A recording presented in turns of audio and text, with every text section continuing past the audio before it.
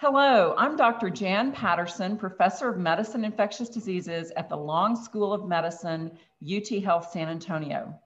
And welcome to our COVID Minutes podcast series from our Office of Continuing Medical Education. Our goal is to bring you insights and updates on COVID-19 from experts who have been and continue to be very involved in the COVID response. These on-demand podcasts are aimed at healthcare professionals and are ideal for clinicians on the go and others who want to stay up to date. Today's topic is COVID cardiology, and our guest is Dr. Alan Anderson, who has recently assumed the role of the Chief of the Cardiology Division and Professor of Medicine here at UT Health San Antonio. He's a specialist in heart failure and cardiomyopathy.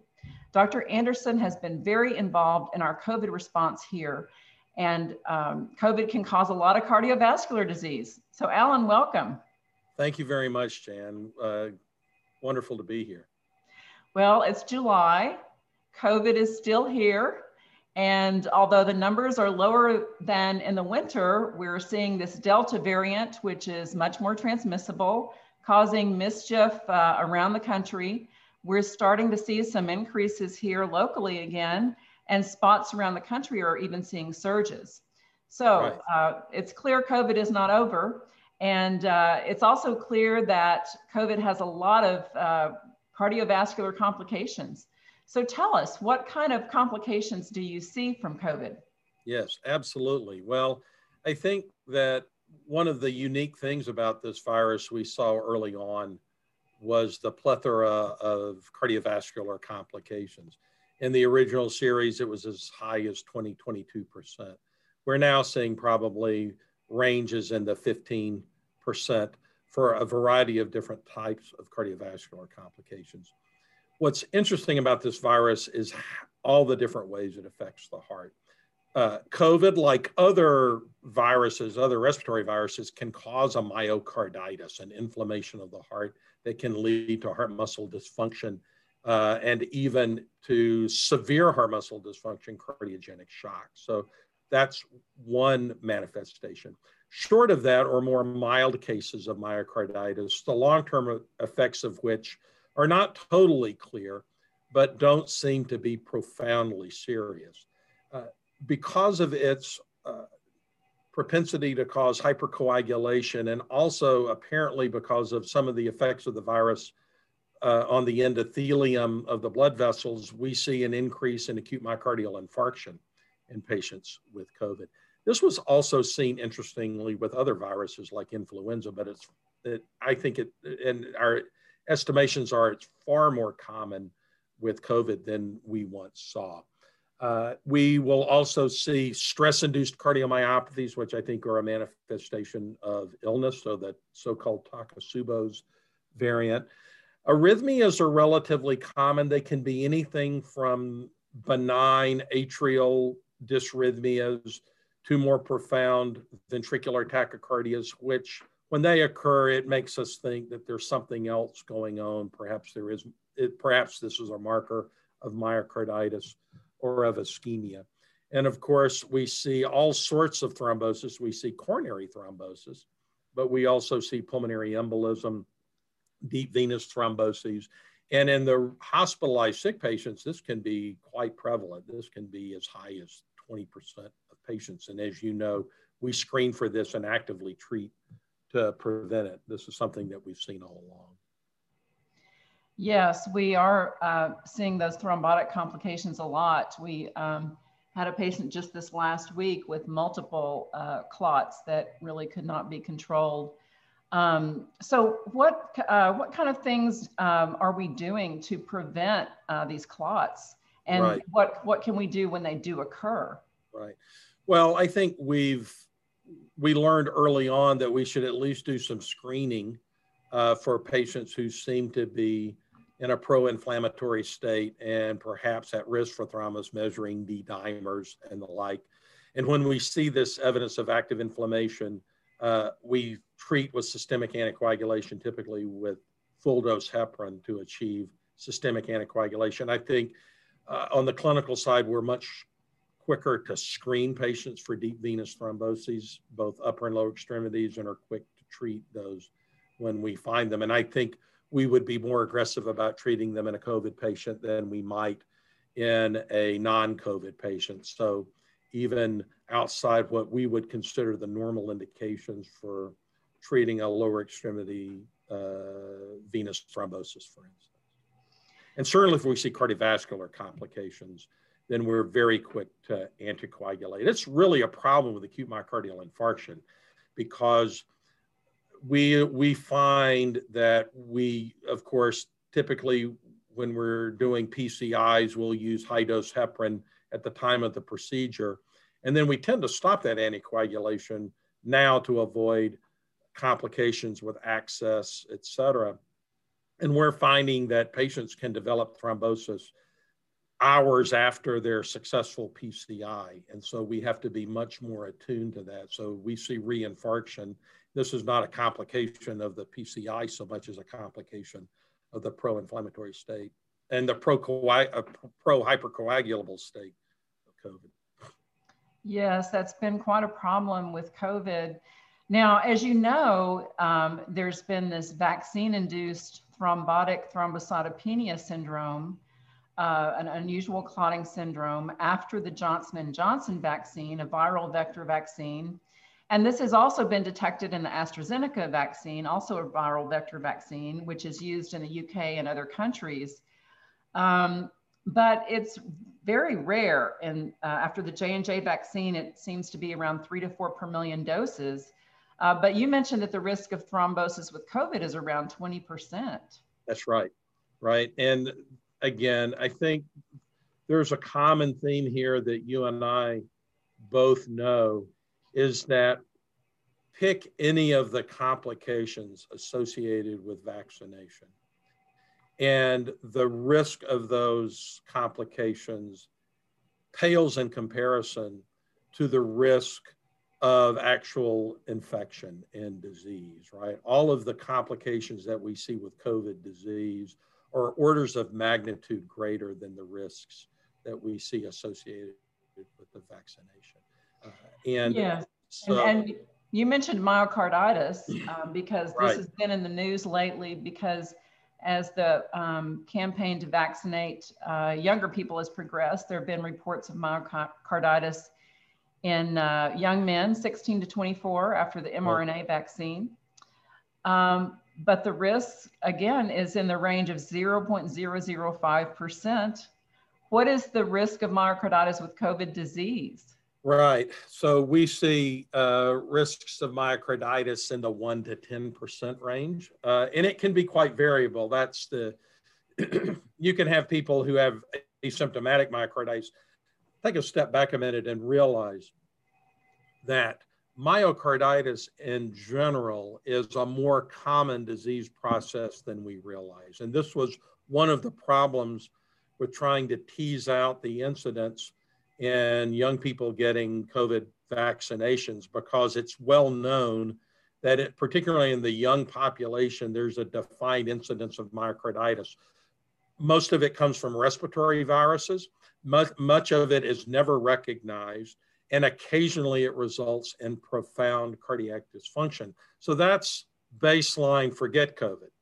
So we know that that's a disease process that has some prevalence. Now, it's not really known exactly what the prevalence is.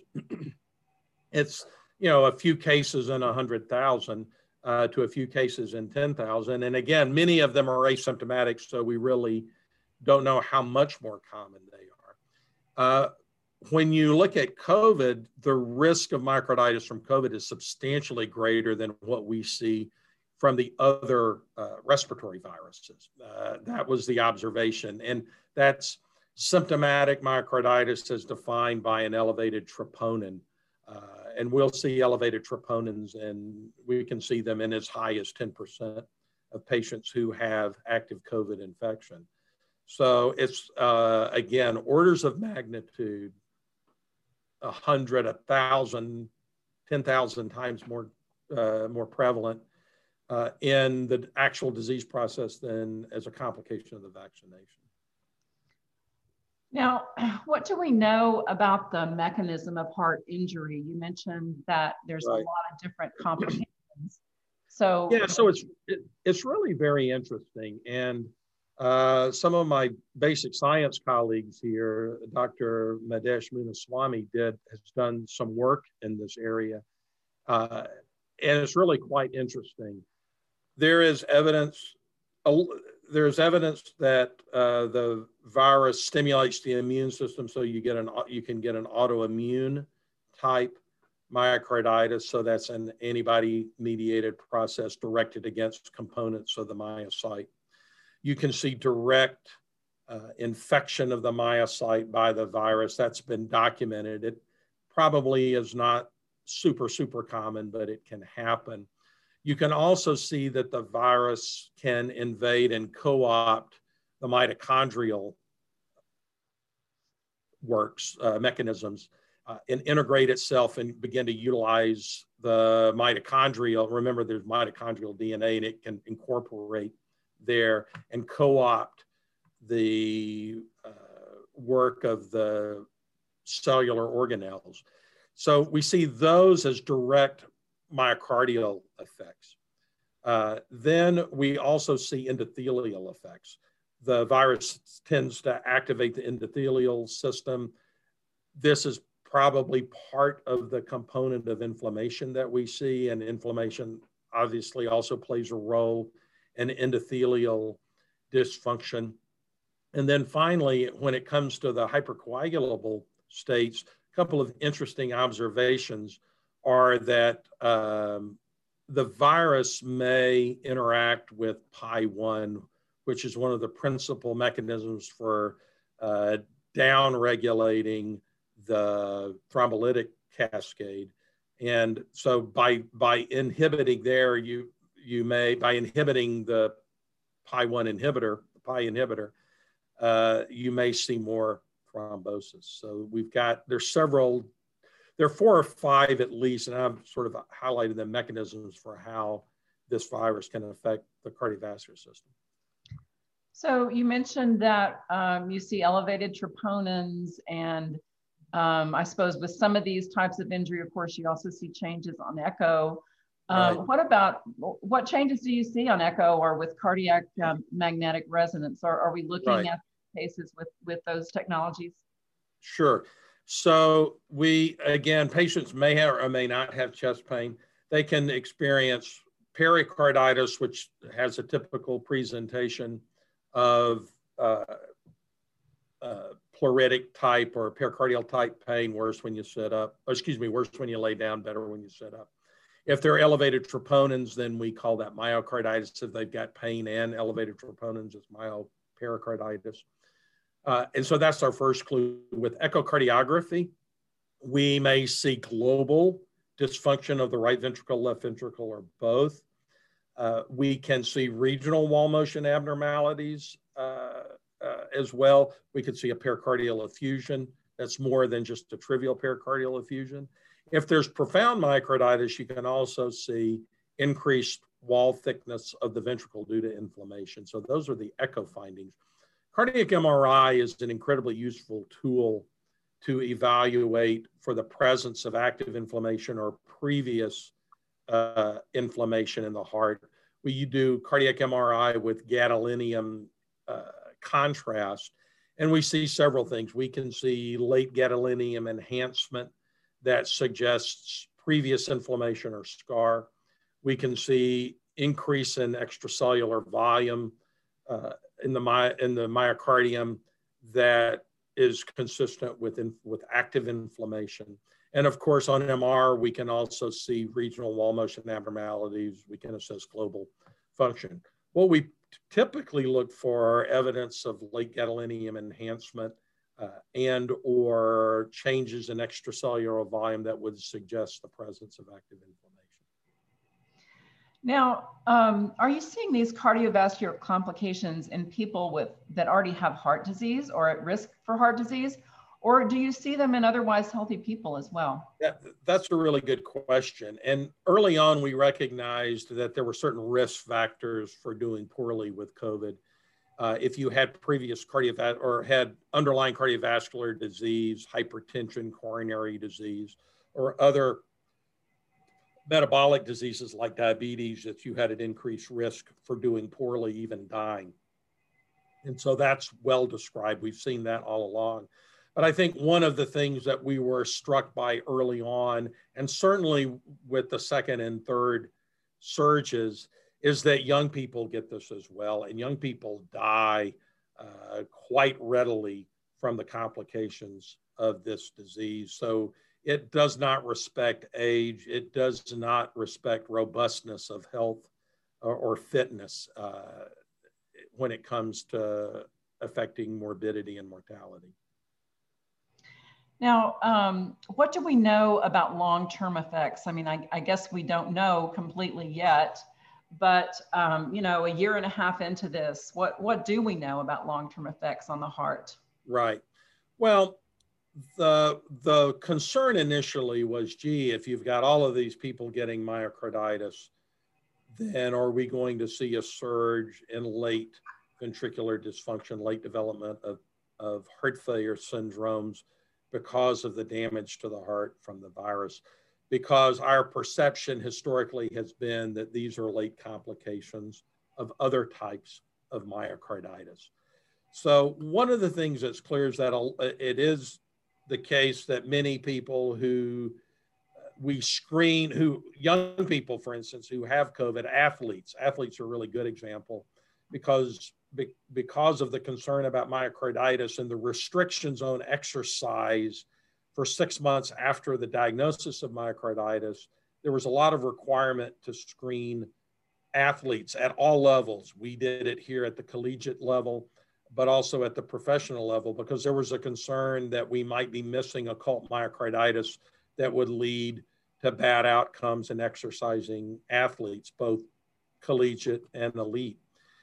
Fortunately, what we've seen from the studies that have been published so far is that the incidence of myocarditis in these people who had mild symptoms or didn't even know they had COVID, only found out when they had some sort of screening, was that the incidence of myocarditis is pretty low in that population, and they don't seem to have a lot of long-term effects. So I would say for patients who are mildly affected, I think the likelihood of long-term adverse cardiovascular effects seem to be pretty low.